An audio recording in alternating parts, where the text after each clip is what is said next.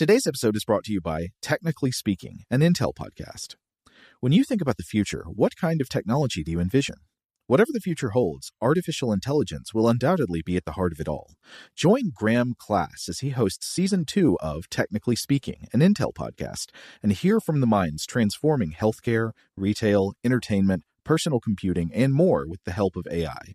Tune in every other Tuesday and explore the latest technology that's changing our world today and creating a more accessible tomorrow. Listen to Technically Speaking, an Intel podcast on the iHeartRadio app, Apple Podcasts, or wherever you get your podcasts. What's up, this your boy Lil Duval, and check out my podcast, Conversations with Unc, on the Black Effect Podcast Network. Each and every Tuesday, Conversations with Unc podcast feature casuals and in-depth talk about ebbs and flows of life and the pursuit of happiness. Unlike my work on stage, I tap into a more serious and sensitive side to give life advice and simply offer words of encouragement, yet remind folks to never forget to laugh. Every Tuesday, listen to Conversations with Unc, hosted by Lil Duval on the Black Effect Podcast Network, iHeartRadio app, or wherever you get your podcasts. Presented by AT&T. Connecting changes everything. When you buy Kroger brand products, you feel like you're winning.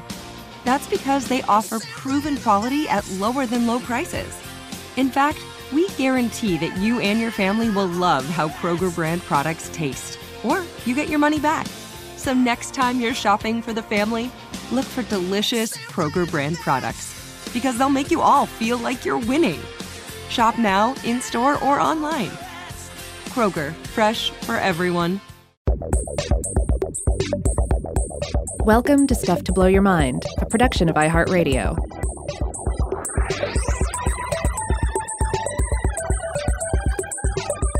Hey, welcome to Stuff to Blow Your Mind. My name is Robert Lamb. And I am Joe McCormick. And to begin today's episode, I want to start by sketching out a little scenario to help you imagine something and investigate your intuitions. So I want you to imagine you are waiting on a friend in the lobby of a casino hotel. Maybe you're in Las Vegas, and you realize you've got some time to kill, maybe 15 minutes before your friend gets there, and you've got a few spare bucks in your pocket. You kind of get the itch to go blow it on one of the slot machines that keeps making all these exciting noises nearby. And by the way, this is just to illustrate a point. This is not behavior that we're necessarily advising because, I don't know, we've done episodes on slot machines before. And, even if you plan to lose all the money you bet, there's always the chance that you just might have too much fun with them.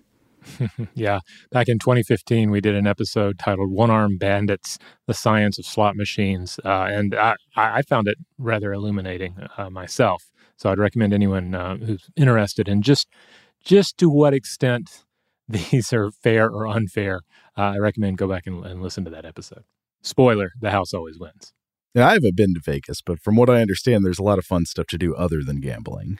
Oh, yeah, Vegas is great. My family and I went out there for the first time a few months back. And, yeah, there's some great restaurants. You can see the Hoover Dam not too far away. And they have a tremendous Meow Wolf. So lot to see there. Is that one Omega Mart? That's Omega Mart. Yeah, it's special. It's pretty great. But anyway, so back to the scenario. So you decide you're going to blow some money at a slot machine. You go up to the machine, you put your money in, but you're new to this and you don't see the button that spins the digital wheel. So you start looking around and there's a lady sitting at the slot machine next to you, and she plays these things all the time. She sees you scanning the machine in confusion, and she leans over and says, "It's right here." And she reaches across and presses the button for you. And then you see the wheel spin on the digital screen. It slows down. There's a ding, and it's a bust. You lose your bet. Now, everybody's reaction to the scenario might be somewhat different, but I think an extremely common reaction for people to have would be annoyance and a feeling of having been wronged by the woman who pushed the button for you. And this could be for a number of reasons. Some of those reasons might be purely social, like it might feel like a violation of your personal space by a stranger. You might be upset that somebody robbed you of the fun of pressing a button, because sometimes it can be fun to press a button. But beyond all that, I think a very common reaction, even among people who rationally know better, would be a feeling of having been cheated. This random stranger didn't just invade your personal space and interrupt your fun. She lost your money for you. It's her fault you lost that money and did not win. At the same time, you would probably realize correctly that a slot machine is not a game of skill. It's a game of chance, and thus it literally makes no difference whatsoever to your probability of winning, whether you push the button or someone else does. It is not as if you placed a bet on, throwing darts at a dartboard or something, where conceivably you might be better at hitting the center than the person who throws the dart for you. Everybody knows that with the slot machine, it truly does not matter who presses the button. And yet, even though we know this rationally, I think if I personally were in this situation, it would be really hard for me to shake the feeling that this stranger had cheated me out of possible winnings. So I would know it's not true, but it would just be an extremely tenacious illusion that whoever presses the button really matters. Yeah, this is interesting to think about. I hadn't really thought about it so much. We'll get into the idea of other rituals associated with this sort of behavior, like, am I wearing my lucky shirt or not? When I go to gamble, or when I go to watch my favorite sports team, or take a test, etc. So it's interesting to think about how this scenario, I push the button versus a stranger pushes the button, how that compares or doesn't compare to the luck-related scenario of I push the button with my lucky shirt on, or I push the button without my lucky shirt on. Are we more likely to disregard the logic of the latter? What if we let the stranger wear our lucky shirt? That still doesn't seem right. Well, yeah, these are all, who presses the button, whether they're wearing their lucky charm or not. These are all variations on the idea that there is something you can do to increase or decrease your chance of winning at the slot machine, and it's just not true. Like, none of these things influence what your chances of winning are. Your chances are equally low no matter what. Yeah, your chances are all locked up in that machine already. They are programmed into it. And who pushes that button? Who actually ends up executing the final, the final button push, whatever that form that takes in a given gambling machine? It's already been figured out by the machine. Right. And so I sketched out this scenario to illustrate a concept in psychology called the illusion of control.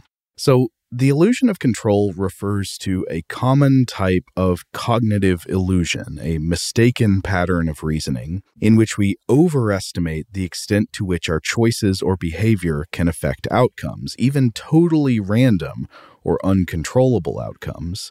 So, according to illusion of control theory, either we think we have control over an outcome when we have no control at all, or we do have some control, but we think we have more control than we actually do.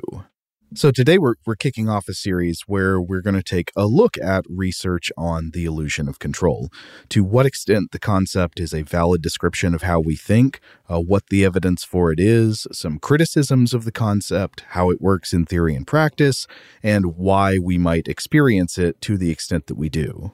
Yeah, and it's going to be interesting to talk about this and think about it, especially in a world that can very often feel rather out of our control. And that, as we'll discuss, plays into the whole scenario. That's right. But before we dive into the research on this subject, I thought it would be good to kick off with some just classic examples that we can think of from day-to-day life, stuff you don't even need an experiment to see. You can just, it happens to us all the time. We do it. You already mentioned, Rob, the idea of lucky rituals that people put in place to help steer the outcome of a public event on which the ritual has no rational reason to have any influence. So whether your football team wins, that, does that depend on whether you're wearing your lucky shirt? And people might participate in lucky rituals like this for a number of different reasons. Not all of those reasons would be a genuine expectation that it will help influence the outcome of the event. But to the extent that someone does feel it will actually change the probability of you getting the outcome you want, that would be an example of the illusion of control. Yeah, because sometimes these activities, various lucky items, like sometimes it's probably more in the fun category than anything. Yeah. You wear your lucky scarf to go enjoy a football game. with other football fans. It's just a fun thing to do. Or just to regulate your own emotions. Like it might be literally functional, but operating on the self instead of on the external world. Yeah. And as always, to what degree does something become maladaptive or a hindrance? I mean, you do hear cases of, okay, someone's wearing their lucky shirt to a game. Okay, fair. Someone's wearing their lucky underwear to a game. Fair. Someone's wearing their lucky underwear to this game, and they wore it to last game and hasn't been washed since last game. You hear about cases like that as well, and I don't know. I think maybe in some of those cases there's another discussion to have there, but I don't know. Sports and their rituals, there's a lot going on there. Yeah, that's the version that's truly maladaptive. Now, other times, I think we shouldn't dismiss the importance of religious faith in all of this, particularly regarding amulets. Various traditions, various religions out there have some sort of an amulet tradition, some sort of essentially a lucky charm tradition, be it a crucifix or a small statue of a deity that you may carry around with you. And that may be used casually or, very devotedly. There are different approaches to that as well. There's a whole spectrum in that area of religious faith as well. Well, yeah, and I'd say that might well be one of those things that is literally efficacious in some way, maybe not in the sense of changing the outcome of a game or something, but it does change something about you and is helpful in that way. Yeah. And then there's the notion that a lot of times the addition of a lucky totem or a lucky practice of some sort very often does not necessarily induce added cost or burden. Even if we're mostly dismissive of the idea that said item or said activity will enhance our luck or will make some sort of experience, pass us by with more ease, even if we don't have a huge investment in that idea, it kind of comes down to, well, why not, right? Is it going to hurt? I might as well have the amulet on me. Maybe it'll help. If there's a 1% chance it helps, great, because all it is sitting in my pocket. Right. And, I plan to get into this more in one of the later episodes in this series, maybe in part 2. But there is a question of, to the extent that we experience an illusion of control, why do we experience one? Are there ways in which it might actually be beneficial to human life, even if it's generating false beliefs? Yeah, I mean, we kind of get into that basic area of if it makes life a little easier and it's not hurting you, it's not hurting other people, then why not? Okay, I want to mention another example from everyday life. This one comes up a lot when people think about illusion of control. The close door button on an elevator. Does that button actually do anything? I think this example actually has 2 levels of possible illusion of control. The first one, and we can quibble with whether this counts as illusion of control or not, but the first level is the question of whether the closed door button actually closes the door. I was reading some articles about this and was getting some contradictory conclusions from them, but according to, there was an article in the New York Times that cited some people in the elevator industry who say that in most cases, the button actually does not change how fast the door closes. Maybe it does in some percentage of elevators, but in the majority, at least within the United States, it doesn't. I was reading in another article that lifts in the UK are more likely to have a fully functional closed door button that does accelerate how fast the doors shut. Elevators in the US most of the time close on a timer. And even when the closed door button is functional, it probably works on a delay from when you press it instead of immediately. So it's really questionable how much faster, if at all, the doors will close after the button is pressed.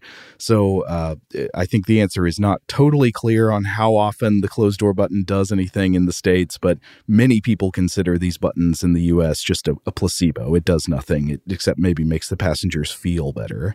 Sometimes I feel like the closed door button exists mostly to enhance the awkwardness of reaching for the open door button when someone tries to catch the elevator behind you while the doors are closing. Will they correctly assume that you were trying to help them, or will they think that you were desperately trying to keep them from boarding the elevator? Like, close faster. No one else on this elevator with me. That's a good point. Now, on the other hand, I think you could make a good case that the closed door button shouldn't count as illusion of control because there is genuine ambiguity about whether it does something or not. Like, people really don't have information that should tell them whether or not it works. And there's a reasonable assumption that it should work. So pressing it is rational, even whether or not it works, because you have a reasonable expectation that it would. Yeah. It says it works. You're just doing what the button is inviting you to do. Exactly. But there's the second level of door close button that I think is definitely illusion of control, which is, have you ever seen somebody who's in a hurry, like get in an elevator? They not only press the button, which may or may not work, they press the button after watching somebody else press it already. Like, the other guy didn't press it right. I need to press it to make sure it'll work. Yeah. I mean, sometimes you get on board an elevator and there's this moment of uncertainty. Did the other person press it? You didn't see them press it. You would maybe assume they did. And it might be a little awkward if you press it now, because then you're saying, like, I'm not sure you did this right. I'm not sure you did it. I'm going to press it. But yeah, if you see them do it, that is an extra level of social awkwardness right there. And I guess you're leaning into the idea that, okay, if I press it more, then it'll be more likely to comply. Exactly. Yeah, maybe there is reasoning of that sort. Like, I wonder if button presses are cumulative. Yeah, I often fall into this as well. I mean, I'll do this thing where I go to use the clicker to lock the car, and I won't press it once. I'll press it 2 or 3 times, which confounds members of my family when I do this. But for some reason, like, it just feels like 3 is more certain, even though there's no cumulative effect there. There's not like, okay, if you press it 3 times to lock it, you have to press it 3 times to unlock it, which, I don't know, I'd kind of like that feature personally, but that's just not how it works. 1 click should do it, but my mind thinks additional clicks would be necessary. Triples is best, then you know it's safe. That's true.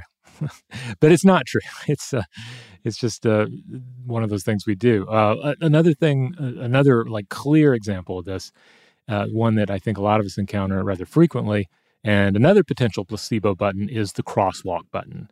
And a lot of the same situations apply here. You know, you get up there to the crosswalk, there's someone else already standing there. You assume they pressed it already, but you're going to press it as well. Or you're waiting on it, seems to be taking forever. You know it's been pressed. You've pressed it once, maybe press it 2 or 3 more times to let it know that you mean business. You need to get across the street. Throw up the red light, throw up the little green walking or white or the light up walking man. Also, as with the elevator button, there is legitimate question over whether the button does anything or not. That's right. I was looking into this a little bit, and the broad answer on whether the cross button works at all seems to be a resounding, it depends. So different countries, different city traffic systems, they're gonna have the button function differently. Sometimes it actually speeds up crossings. Other times it doesn't. But what do? We push it anyway. And part of that is, again, you're standing there. You probably don't have anything else to do. Push it a few more times and see if it works. As we already established, sometimes it's just fun to push a button. Yeah. I mean, you're in a situation where you either have no control or you realize you have a limited amount of control. What can you do? You can't get out there and stop cars. You can't stop traffic, but you can press the button again and again. And it feels like at least you're doing something. Mm-hmm.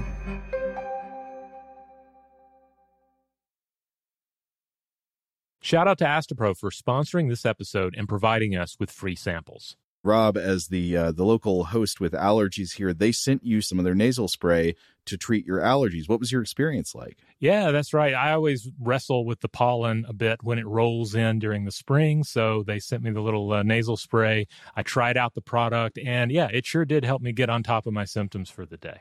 And it's so fast-acting, it was already kicking in before I left the house. Astepro is a first-of-its-kind nasal allergy spray. It's the fastest 24-hour over-the-counter allergy spray. It starts working in 30 minutes, while other allergy sprays take hours. Astepro is the first and only 24-hour steroid-free allergy spray. Astepro delivers full prescription-strength indoor and outdoor allergy relief from nasal congestion, runny and itchy nose, and sneezing. Get fast-acting nasal allergy symptom relief with Astepro. Go to asteproallergy.com for a discount so you can get Astepro and go today. ASTEPRO allergy.com. Astepro and go. Use as directed for relief of nasal congestion, runny nose, sneezing, and itchy nose due to allergies. Today's episode is brought to you by eBay. eBay Motors is here for the ride. Remember when you first saw the potential? And then, through some elbow grease, fresh installs, and a whole lot of love, you transformed 100,000 miles and a body full of rust into a drive that's all your own. Look to your left. Look to your right. It's official. No one's got a ride like this. There's nothing else that sounds like, feels like, or looks like the set of wheels in your garage. With over 122 million parts, you can make sure your number one ride or die stays running smoothly, so there's no limit to how far you can take it.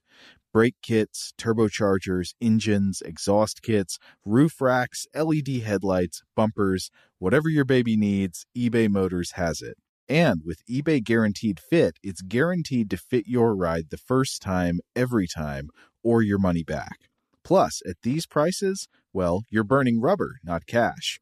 Keep your ride or die alive at ebaymotors.com. Eligible items only. Exclusions apply.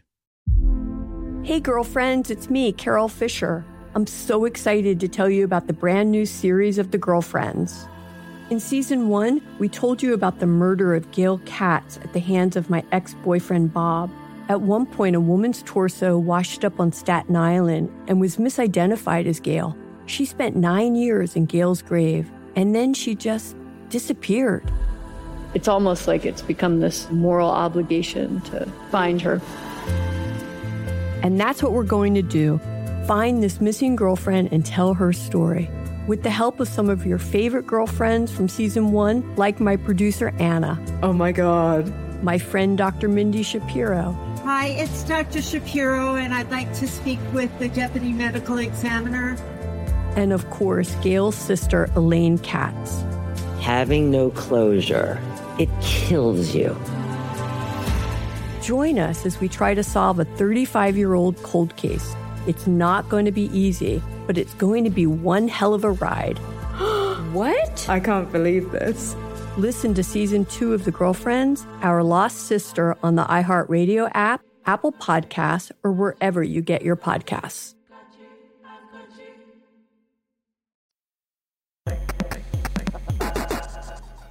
Now, the illusion of control also applies to situations in which we experience anxiety due to perceived lack of control. And one of these, and I can relate to this a bit, is flying. Two examples I've read about with this scenario are, of course, there's, of course, pre and during flight routines. Many of these are so slight that we might not even think about them as being pre-flight rituals having to do with an illusion of control.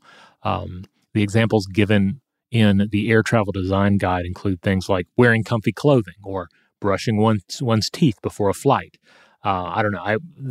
Those just sound like good things to do before a long flight. Yeah. But they Is also that controlling an outcome? I mean, that just seems like that's what you do to feel good. Yeah. But I mean, I guess, and I can relate to this a bit. It's like maybe like feeling good is that thing you have control over. And so maybe you become more indulgent of those in a way to sort of, to make something that can be uncomfortable more comfortable, which just obviously you want to do that. But also it's like so many things are out of my control here, but the exact head pillow I have is in my control. The exact playlist I download ahead of time is in my control. How, which movie I download to my phone prior to the flight, that's within my control. I will do that, and I'll put a lot of effort into that. And maybe from all of that effort at control, there could be some conceptual creep where actually it makes you feel like the plane is less likely to crash. Yeah, I mean, and I don't even know if necessarily everyone's mind directly goes there, but it's like, you're dealing with one thing that when I was reading this Air Travel Design Guide website that they pointed out, it's like there's a lot going on when you fly. Obviously, you're traveling. Your circadian rhythms are interrupted. You may eat lunch 3 times in a given day, that sort of thing. And then there are all these other constraints. So there's a lot going on in the mind and in the body. They also cite gamification as a way that we interact with this illusion of control. I found this bit interesting. This is a quote. "The airport is a unique type of architectural typology where the spaces are subdivided and arranged to usher large groups of people to move unidirectionally. This encourages people to develop strategies to game the system and to feel competitive with other passengers moving through the airport." Oh my God, that's right. I feel seen. That's like I'm not normally a competitive walker, like trying to get ahead of people walking, around me on the sidewalk. The only scenario in which I catch myself doing that is at the airport. And that may be right, that it's like, because it's funnel, it's structured to have everybody moving in the same direction. And it's so, controlled like that. For some reason makes you feel like I've got to get in front of this guy here. I've got Yeah. So it's interesting to think about it from a design standpoint, where a lot of control needs to be taken away from people going through this system. But you also need to give them a sense of control over little things, and also realize that there's going to be this illusion of control in place as well. But you have another example to bring up here, and this one is even more fun than flying. Oh, I wonder if you had the same experience. So I was thinking back to childhood, and this may be an embarrassing admission, but I'm thinking about the illusory functionality of objectively non-responsive video game controls. Couple of examples here. I am at the Pizza Hut. I'm a little kid. I desperately want to play the Neo Geo machine or the X-Men arcade cabinet, but I have no quarters, so I can't play. But while these machines are idle, there is a kind of pre-recorded gameplay demo that loops on the screen. So it looks like somebody's playing. The characters are walking around fighting the bad guys and stuff. And according to vague memories, I can't be sure I'm right about this, but I think I would sometimes go up to the machine and falsely believe that I was maybe somewhat partially controlling the gameplay in this demo by moving the joystick around without putting money in. Or maybe what I'm remembering is that I would stare at the machine while the demo's going, and I would not be touching it, but I would be imagining that this were possible. Another variation is a trick sometimes I think people would play on their little siblings with home video game consoles. So instead of fighting over whose turn it is to play Mario, maybe the big sister actually plays Mario and gives the little sister another controller which is not plugged in to make her think she's playing, while actually she's just watching the big sister play on the screen and pressing buttons that do nothing. I recall this happening around me and being surprisingly convincing. I guess maybe it's more convincing with some games than others, but I remember I did this as well with arcade games when I was a little kid, and arguably with the X-Men arcade cabinet, that was a pretty great game. But on the other hand, you were probably better off just thinking you were playing it, looking back at it from a modern standpoint. I really liked being Colossus and doing the roar. Oh yeah. It's funny. I had an experience with this just the other day. We were out to eat at a place that had arcade machines, and they were old arcade machines. And my son and one of his friends, and my son's 11 now, they went up to these machines, and I hadn't given them any quarters. I was thinking I should give them some quarters so they can play these machines. But they're over there moving the sticks around, watching the screen.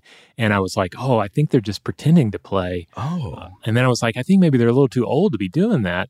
And then I asked them, do you guys want some real quarters? And they're like, oh, these machines are free. So it was a non-issue. But yeah, you reach a point where you outgrow it for sure, where you don't just want to watch the games. You don't just want to watch other people play these games. You want to get in there, even if you are going to fail miserably and just have to sink more quarters in the thing. I will pay the endless tax to be Colossus. Yeah. Wait, what was your X-Men arcade game character? Ooh, oftentimes when I would play, there were like a lot of people, so it's like whoever you could get. But obviously Colossus, Wolverine, Cyclops was pretty great. He had the I-beam attack. That would really tear up the screen. I remember Colossus was my first pick, and Nightcrawler was my second. Oh yeah, he had a good attack as well. I mean, really, I would just be happy. I was happy to be playing the X-Men arcade game.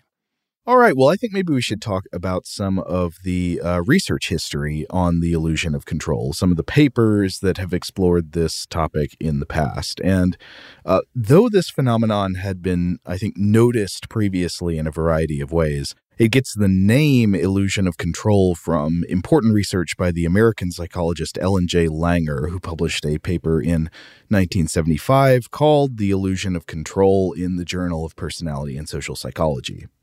Langer was born in 1947. She's also known for her work on aging and mindfulness theory. I also want to call out that she was a series consultant on a BBC series titled The Young Ones, but this is not the classic comedy series, but rather a documentary that explored reminiscence therapy. I'm not familiar either way. What's the comedy series? Oh, The Young Ones? Oh, it's a classic British comedy series about these young men living in a dormitory house type situation. And they would also have musical guests on the show. Like Motorhead was on one of the episodes. Nice. Yeah. So classic series. I'm sure it may have come up in passing on Weird House Cinema before, but I have a feeling in the future we'll probably touch on some films on Weird House Cinema that include actors from that show. All right. But The Young Ones, a series that she was associated with, this was a documentary series that came decades later. Okay. But in the 1975 paper, The Illusion of Control, Langer defined the phenomenon somewhat more narrowly than we've been talking about.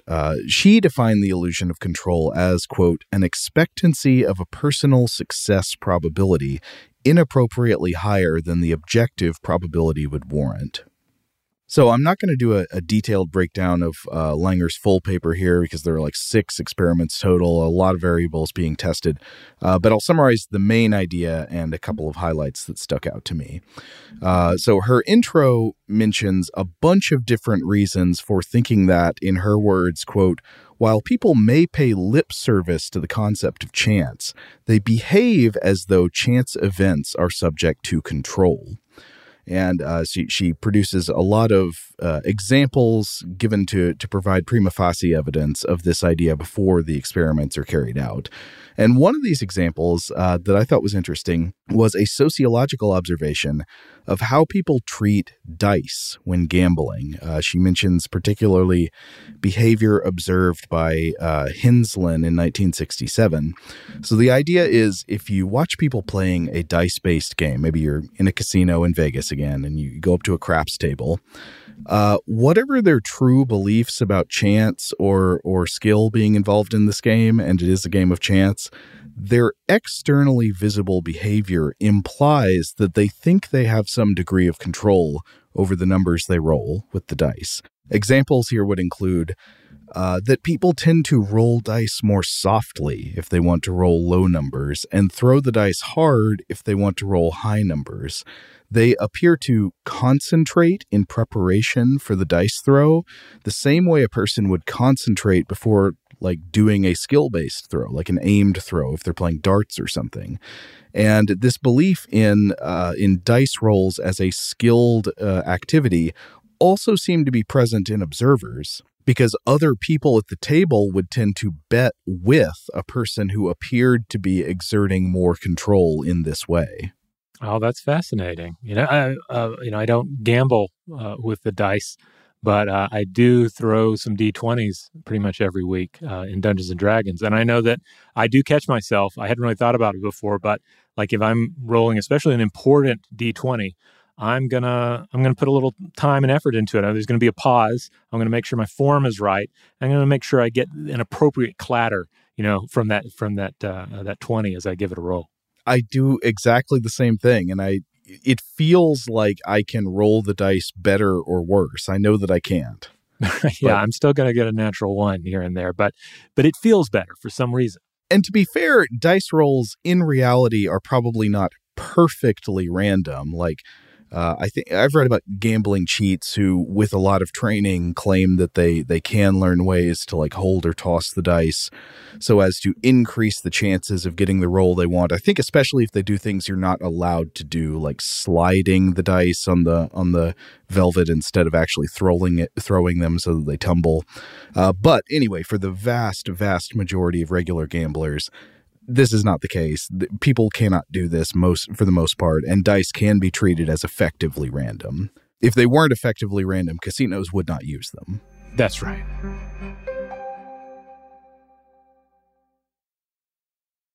Today's episode is brought to you by eBay.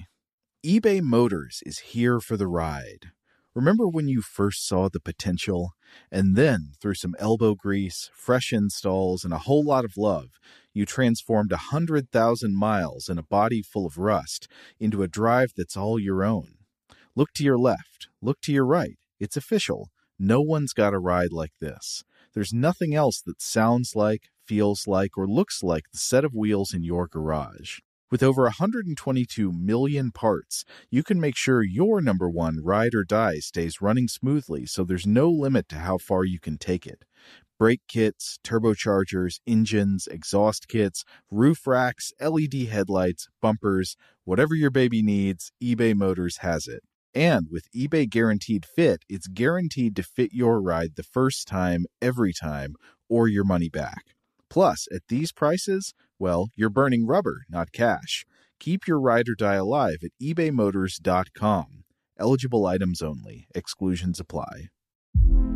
Hey girlfriends, it's me, Carol Fisher. I'm so excited to tell you about the brand new series of The Girlfriends. In season 1, we told you about the murder of Gail Katz at the hands of my ex-boyfriend Bob. At one point, a woman's torso washed up on Staten Island and was misidentified as Gail. She spent 9 years in Gail's grave, and then she just disappeared. It's almost like it's become this moral obligation to find her. And that's what we're going to do. Find this missing girlfriend and tell her story. With the help of some of your favorite girlfriends from season 1, like my producer, Anna. Oh my God. My friend, Dr. Mindy Shapiro. Hi, it's Dr. Shapiro, and I'd like to speak with the Deputy Medical Examiner. And of course, Gail's sister, Elaine Katz. Having no closure, it kills you. Join us as we try to solve a 35-year-old cold case. It's not going to be easy, but it's going to be one hell of a ride. What? I can't believe this. Listen to season 2 of The Girlfriends, Our Lost Sister on the iHeartRadio app, Apple Podcasts, or wherever you get your podcasts. As the #1 audio company, iHeartMedia gives you access to all. Every audience, live conversations, trusted influencers, and the insights and data you need to grow. iHeartMedia is your access company. Go to iHeartResults.com for more.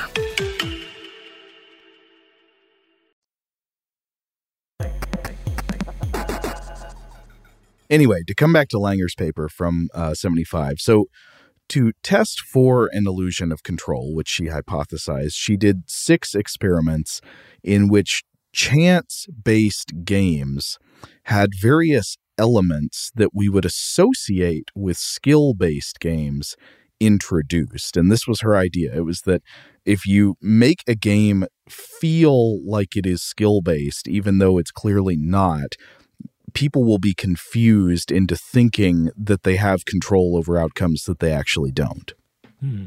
For one example, one variable that is explored in this paper is the variable of competition. If you are competing against an opponent in a skill-based game, the ability of your opponent determines your likelihood of winning. Therefore, if you're placing bets on whether or not you're going to win, how much you bet will in part depend on how good your opponent is at the game. So, if you're playing chess against a chess pro, you're probably going to bet less or maybe bet nothing. If you're playing chess against somebody you perceive as worse than you at chess, you will probably bet more. Of course, if it's a purely chance-based game, there is no relevant skill variable. So if you're offered the chance to bet on outcomes, your betting behavior should be based on something else, maybe social factors, maybe just baseline appetite for risk, maybe a desire to be seen by others as taking risks, etc. It should be based on something other than your perception of whether you're likely to win based on how good your opponent is. That doesn't make any difference in a chance-based game. So in the first experiment described in the study, Langer had people play a purely chance-based card game. The game was high card draw between 2 players. No skill involved. Pure luck of the draw. You pick a card out of the deck. Is your card higher than the other person's? Is there any room in looking at that game to think, I'm better than other people at this? There shouldn't be. But the independent variable manipulated by the experimenters here was the behavior and appearance of your opponent. Do they seem confident and self-assured, or do they seem awkward and nervous and prepared to lose? In other words, are you playing against somebody who feels like a winner or not? And remember, there's no logical reason anybody should be a winner at this game. There's zero skill involved. And yet the experiment did find that people were willing to bet significantly more against a competitor who seemed awkward and nervous than they were against a competitor who seemed outgoing and confident. Now, I think this is a really interesting result, but it's important to note the limitations of this experimental design, and Langer herself flags some of these limitations in the paper, so they didn't go unnoticed by the authors here. So it seems likely that this result could be caused by a mistaken perception that skill or control would somehow factor into this random game. But you can't be sure that's the cause, guiding the differences in how people bet. Maybe other variables are operating here in response to the behavior and appearance of the competitor. Maybe they have to do with how the subject wants to be perceived in terms of taking risks or not. Who knows? There could be other things at work here. So that's the competition element, which Langer concludes could make a chance-based game have illusory qualities of a skill-based game. Other elements like this explored in the paper are choice. So the idea is if you give people a choice over, say, which lottery ticket they receive, of course, it makes no difference in the probability of winning. It increases their feeling of the likelihood of winning. Though with the choice element in particular, there's a study I came across from 2021. I might get into this more in the second episode. But that study undercuts specifically the choice variable in particular. So whether or not choice has this effect is up for debate. But other ones explored in this paper are familiarity with the game or with elements of the game. So familiarity would be associated with a better chance of winning a skill-based game, right? If you've played the game before, you're probably better at it. You're more likely to win. In a chance game, it doesn't matter, but this study found that familiarity made people more confident in their ability to win. Okay. I mean, I could see where, like, if you know what the odds are, even if you know the odds are slim, like you do the math and you're like, all right, I have a 5% chance of pulling the right card. You could there's still plenty of room in the human psyche to lean into that and think, I've got a 5% shot. That's a non-0% chance of winning this game. Well, and there are games that are largely determined by chance, but also have skill elements where familiarity can make a big difference. Like I would say familiarity with playing poker probably makes a big difference in how well you do, because how well you do in poker is a mix of chance and skill. You know, it's the chance of what cards you draw, but also the skill of like your betting strategy and all that. Yeah, I guess it also comes down to like, what does it mean to lose in a given game? I haven't played much in the way of poker, but it's my understanding like a game like poker, gambling games where actual money of any value is involved, losing just sucks. There's no fun in losing. If you're losing at the game, you're not having a good time. Whereas, and certainly you can take that attitude, unfortunately, into any gaming scenario. But if you're doing it right, losing or rolling poorly, whatever the exact form this takes in, say, Dungeons and Dragons, is not necessarily bad. It can be a great moment for character development, storytelling, and so forth. Right. Likewise, just for fun games. Like I'll play a bit of this little phone game called Marvel Snap. It's pretty fun. You're not betting any real money on it. And sometimes losing is like a little irritating, but other times it's amusing to see how the other person beats you. And then sometimes, okay, I've got a very slim chance of pulling this combo off, or, this real Hail Mary maneuver, to use a sports term. But sometimes you go for it because you don't have money on the line. It's not the end of the world. If you lose, you're likely to lose. But if there's a small chance you're going to pull off something amazing, you go for it. And you do that in games like Dungeons and Dragons as well. That's right. And this highlights that, a big thing about studying games is that there are different reasons people play games, and not all games are just about winning. I think one reason that games like this, if you're going to study them in terms of trying to find people's real motivation to win, you need things like cash prizes, because that makes the winning condition really meaningful. Yeah. Because, if there's not money involved, I'm just I don't know. It's fun to just play a weird game and lose and not know what you're doing. Whereas playing a game like High Card Draw, it's only going to be interesting if there's money involved, I'm assuming. Exactly. But anyway, coming back. So this study found in its experiments that familiarity with a game, even a game purely of chance, where familiarity would actually not make any difference at all, people still seem to behave as if they thought it made a difference. Another variable looked at in these experiments was the subject's level of involvement. You know, how involved or hands-on are you with the process that decides the winner? So in general, this original 1975 paper found that, yes, experiments do find that adding in elements that superficially remind people of skill-based games increases the illusion of control.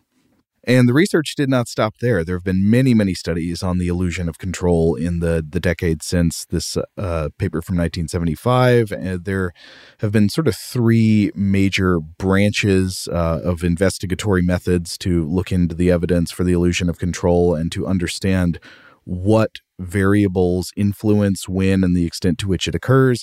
There's also been some criticism of the idea and maybe looking at different theoretical ways to make sense of the results of these kinds of experiments. And so I think maybe in the next episode, we're going to talk a bit more about the research history, talk about what some variables are that determine when people experience an illusion of control, and look at criticisms of the concept. All right. So join us next time as we'll continue this look at the illusion of control. In the meantime, we'd love to hear from everyone out there, because we've touched on some very basic ideas about human nature here, and specific examples of gameplay and gambling and so forth. And so I know you're going to have a lot of thoughts, and we'd love to hear from you. So write in. We'll have that email address here at the end of the episode. A couple other ways to interact with the show. I don't think I've mentioned these recently, but if you are on the Facebook, there is a Facebook group for Stuff to Blow Your Mind. It is the Stuff to Blow Your Mind discussion module. You just go there, you ask to be admitted, and I think you have to answer a question. That's a very easy one. You should be able to get if you listen to the show. Also, there is a Discord server room, what have you, for Stuff to Blow Your Mind. If you want to join that, email us, and we'll send you the link. It's that simple. And let's see, what else should we mention? Oh, yeah, thanks to everyone out there who jumped in and gave us a nice rating and review on the various places where you can do that. And continue to ask for that if you haven't rated the show and given us a sprinkling of stars. Go ahead and do that, because that helps us out. And likewise, if you listen to the show on an Apple device, Apple Podcasts and so forth, maybe pop in and just make sure that you're still subscribed and that you are receiving downloads. Huge thanks, as always, to our excellent audio producer, JJ Posway. If you would like to get in touch with us with feedback on this episode or any other, to suggest a topic for the future, or just to say hello, you can email us at contact@stufftoblowyourmind.com.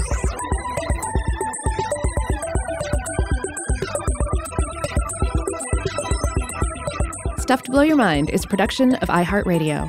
For more podcasts from iHeartRadio, visit the iHeartRadio app, Apple Podcasts, or wherever you listen to your favorite shows.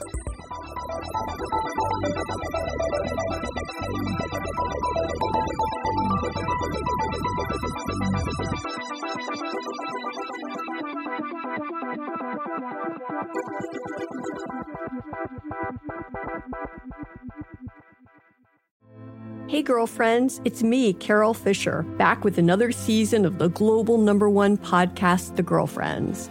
Last time, we investigated the murder of Gail Katz. This time, we're uncovering the identity of the woman who was buried in Gail's grave for a decade before she disappeared. Join me and the rest of the club as we tell her story. Listen to Season 2 of The Girlfriends, Our Lost Sister, on the iHeartRadio app, Apple Podcasts, or wherever you get your podcasts. A rested child is a happy child. Sleep Tight Stories is a weekly podcast that brings comfort and joy to families worldwide with calming bedtime stories. The stories are relevant to children and spark wonder without overstimulation, so they can fall asleep and stay asleep. Listen to Sleep Tight Stories on the iHeartRadio app, Apple Podcasts, or wherever you get your podcasts. For a bedtime routine you'll miss when they're grown, Sleep Tight Stories. Hey, everybody. Welcome to Across Generations, where the voices of Black women unite. I'm your host, Tiffany Cross. Join me and be a part of sisterhood, friendship, wisdom, and laughter. We gather a seasoned elder, myself as the middle generation, and a vibrant young soul for engaging intergenerational conversations. Prepare to engage or hear perspectives that literally no one else has had. Listen to Across Generations podcast on the iHeartRadio app, Apple Podcasts, or wherever you get your podcasts.